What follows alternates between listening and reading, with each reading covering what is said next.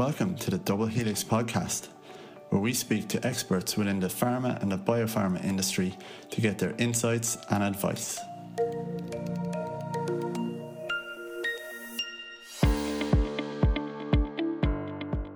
I'd like to welcome Ian Stenson, who is a quality consultant, a QP and the lead auditor with his own company called IJS Pharma Services Limited.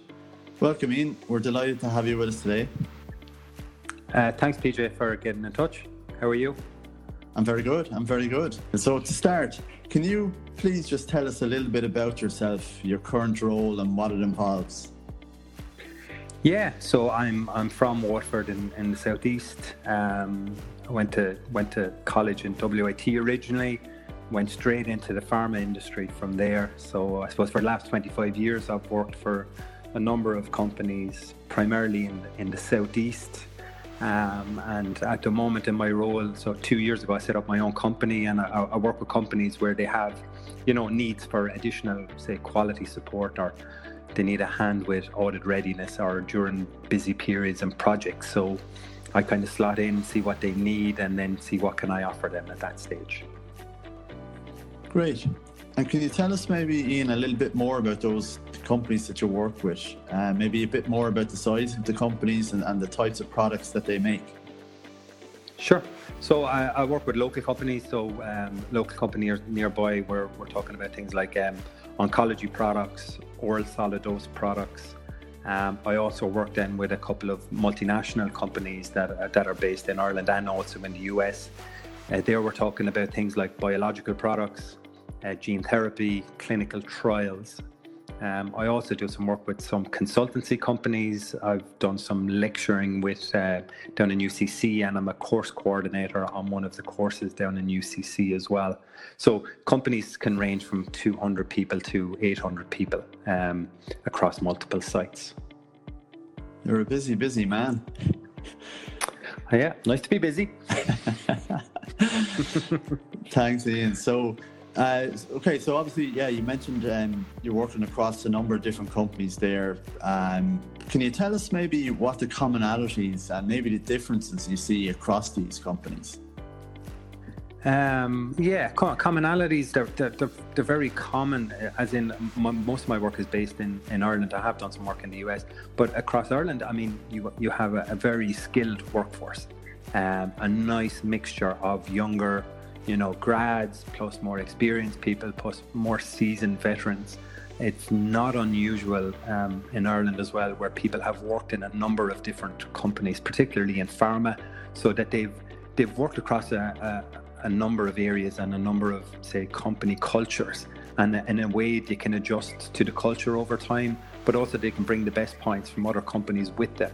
So I think that all comes down well-trained, dedicated personnel. I think the cultures then in the companies essentially come from the top down people. Irish companies would have a slightly different culture to the US companies, but ultimately it's the people in the senior positions at the site drive the behaviours of people across all levels of the organisation. Ireland, I suppose, again, great place to do work. Very, very easy to work in a company or come in and everybody knows somebody, and you find a great degree of commonality very quickly when you're working in Irish companies. So as the podcast, Ian, relates to quality and compliance, can you just maybe tell us what sort of trends you've noticed, maybe the good and the bad if possible, during your time spent auditing, and maybe particularly in Ireland, if you can? I suppose the good is, again, I think in terms of the standard and where Irish companies are held accountable by HPRA, standards of PQS are pretty good across all of the facilities.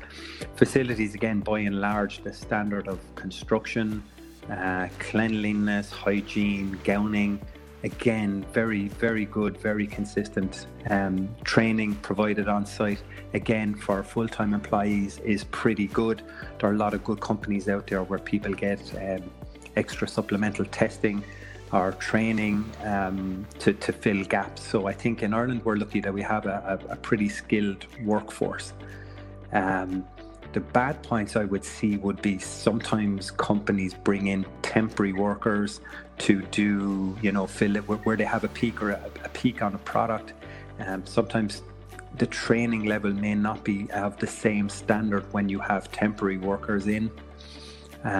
Some facilities are starting to get old. So in Ireland, we built lots of nice factories, but over time, some facilities are starting to get old. Equipment is starting to get old and outdated.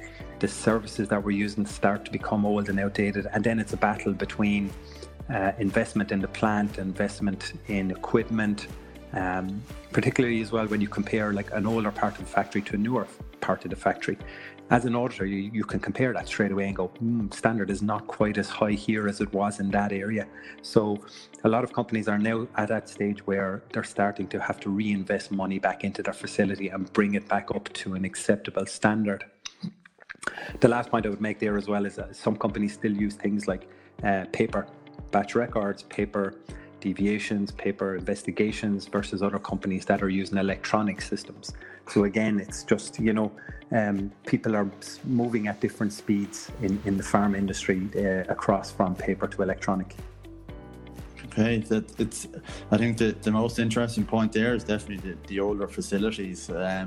Would it be fair to say that a lot of the facilities in Ireland would have been built in the 60s, maybe the 70s, and now that's what you're finding, that those are the ones that need more maintenance? Yeah, and I mean, that's a fair point, and I think you're on about as well that the kind of throughput in some factories is non-stop. When is a good time to take some time out? When is a good time to shut down? I mean, I've worked with companies where it's like the engineer and manager is telling you he needs a month. The builders are telling you they need 3 months, and the planner is telling them he can have 2 weeks. So it's trying to find that. But as well, I mean, things like sterile fill finish facilities, some of the cleaning regimes on some of the equipment is very aggressive, and it starts to corrode the equipment. So I know, having worked in sterile fill finish in the past, it's a constant battle between the detergents and the disinfectants that you're using, and the sporicides and the claricides, and then the impact that has on the equipment in the facility. So it's a constant battle where you're trying to tweak and make the best of what you have.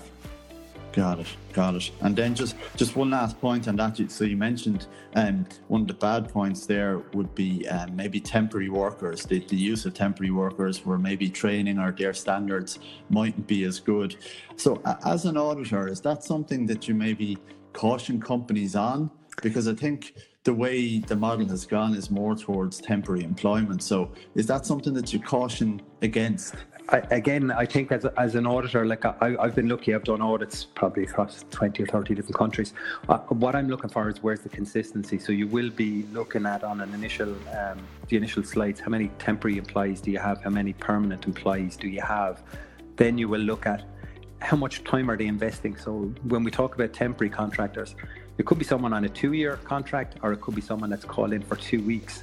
It's been my experience in the past, when you call someone in quickly to do a quick job that maybe 2 or 3 weeks, not enough time is spent on training those people. And certainly working from a quality perspective, sometimes, again, not always, it can be more trouble than it's worth. You're saying, Jesus, we should have just done this ourselves, because there's just that urgency to get things done, and sometimes it can bring more complications. Got it. Okay, thank you. Thanks for that.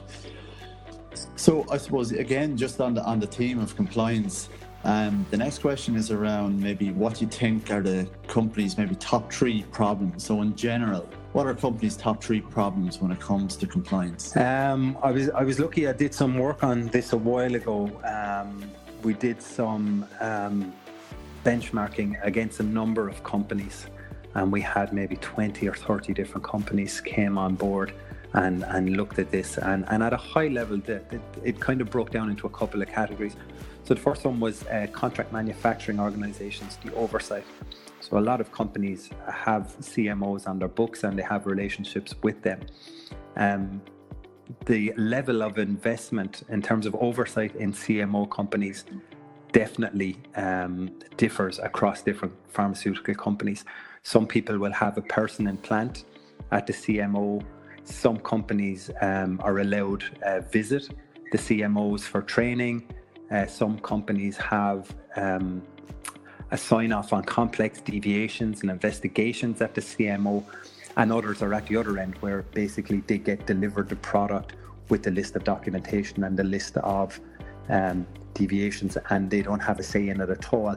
So it can be very difficult in terms of management of your CMO, how good that relationship can be, and the impact then it has on you when a critical issue can arise. The second issue we saw was around managing license updates. So a lot of changes in the regulatory world, updating misalignment of the CMC data in reg dossiers, what's in the dossier versus what's in your GMP procedures and your validations. So a lot of companies spend a lot of time updating licenses and dossiers. And then the question is, how do people track all of this? So are they using paper-based systems? Some companies still use things like Microsoft Excel. Other companies have global regulatory databases.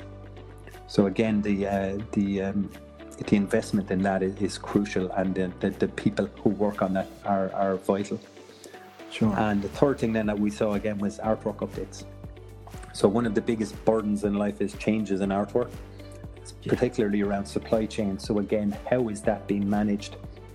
Timely update of patient information leaflets. How does that filter down into the supply chain? How do you manage that at a country by country basis? Do you have affiliates in that country who govern that, or is it done from a central point? And what ERP system are you using to drive the changes in your artworks? And every company does it differently. But it's such a global market now that the days of sending your product to Europe all under one item code are long gone. You're into each EU company, the sheer number of SKUs you're on about, then sending products to other companies, and they may do some labeling, or they may do some over labeling, or they may add in a new leaflet, or they want to put on an extra text. And it's that whole supply chain and how you manage that. And then for me, when I'm a QP, it's like, well, how do I get all that information back? How do I know that the supply chain, as per my requirements in the annex, is fully complete and I have oversight of everything that we do? So it's a big world out there. It's a complex web, that's for sure. Okay, so the next question then, Ian, is what areas do you think auditors are currently focusing more on? So say the current state, and what areas do you think that they will focus more on in the future? So the future state, so current state and future state, what are they focusing on? At the moment, I suppose for the last 2 years, all everybody talks about is data integrity. That's always been the big one. I was fortunate to do some training classes on data integrity, and it's a very complex world. And then how do we manage data integrity as a company? Who's your person? Who's your expert? What kind of data integrity committee do you have? How do you check that there have been no breaches in your data integrity? The role of your IT, your system administrators, that is a big area.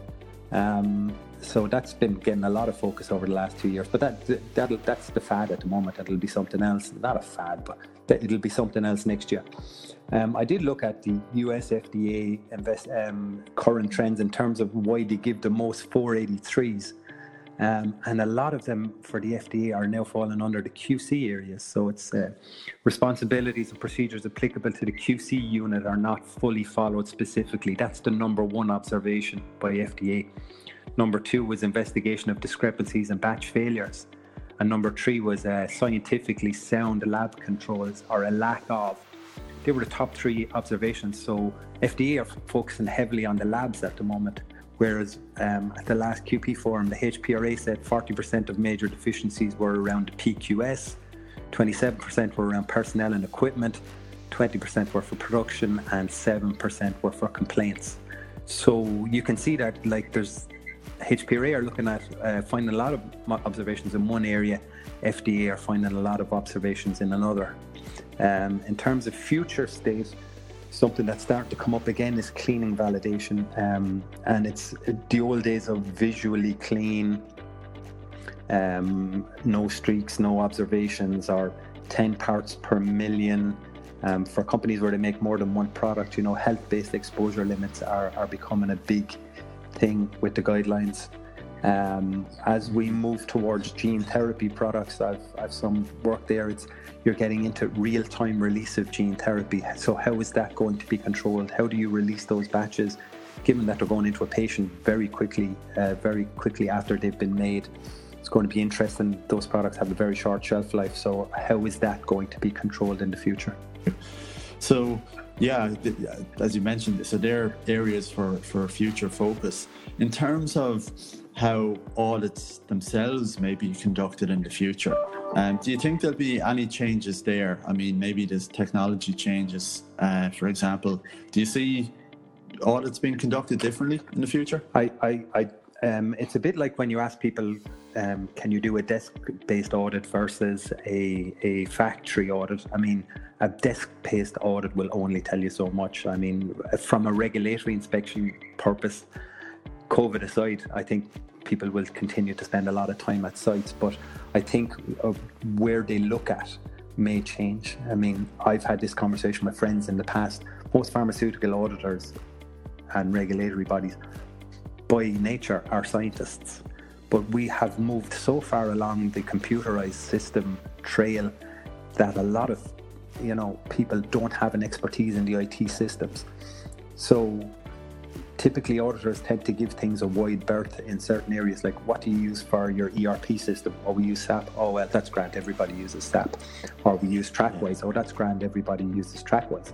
But I think, more and more, as we're more and more reliant on computerized systems, we're going to be challenged on things like our computer system validation, how we control our automated systems, the use of, optical character recognition systems, vision systems. Serialization has become a big thing, obviously across the world. More and more companies are starting to use electronic batch records, and lots of companies now are trying to get interfaces, so all of their equipment talking to each other, so their MES system talking to their SAP system, talking to their TrackWise system, talking to their LIMS system, so that when you're going to release a batch, you can do a quick search and get all those systems to talk to each other and give you a high level of any issues that there may have been involved. That area hasn't really been looked at by regulatory bodies because, as I said, typically they're scientists. But I think it's an area we're going to see more of in the future. Ian, you mentioned Ireland has a good compliance, a strong compliance record. And I suppose that's part of the reason why many of the multinationals reside here. But what other countries do you think are making real progress in terms of compliance? I would say around Europe. Again, I can only base it on my own experience, but I know places like Germany are, by and large, really, really good, really on the ball. And neighbouring countries like Austria and Switzerland, again, would be of a very high standard. France would be, it varies. Italy, it varies. Japan, again, the workforce is very dedicated, but they don't have a whole pile of regulations in Japan at the moment. So some of the regulations are voluntary. And then you have the other countries who are playing catch up. So you have places like China and India, obviously, some good news coming out of there, some bad news coming out of there. And it's a big world out there, I mean, I would say, yes, HPRA give hold all Irish pharmaceutical companies to a very high standard, and it certainly has stood to our benefit in the past when we're audited by other regulatory bodies from around the world. And do you think, Ian, that we should be worried maybe that multinationals will choose some of those other countries who are particularly strong and becoming stronger? Absolutely. I mean, like, we're a little island on the edge of Europe, so we need to be competitive. Historically, Ireland has always been an expensive place to do business. On the plus side, thankfully, we have, a highly skilled workforce. There is great collaboration, I would say, on the island between bodies and between parties. So everybody in Ireland wants to help everybody else in the pharma industry if they can.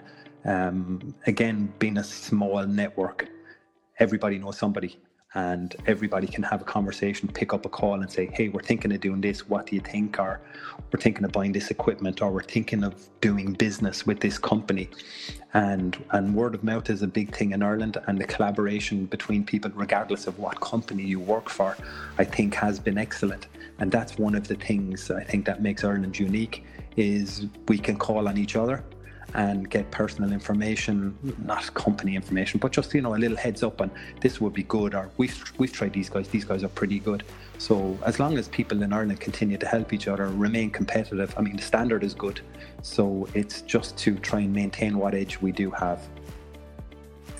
Exactly. Long may that continue. So getting back to you, Ian, what advice would you give to somebody who wants to be a quality consultant? Yeah, that's a funny one. I see some good stuff on LinkedIn on this. Like people say, what's your purpose? What do you want to do?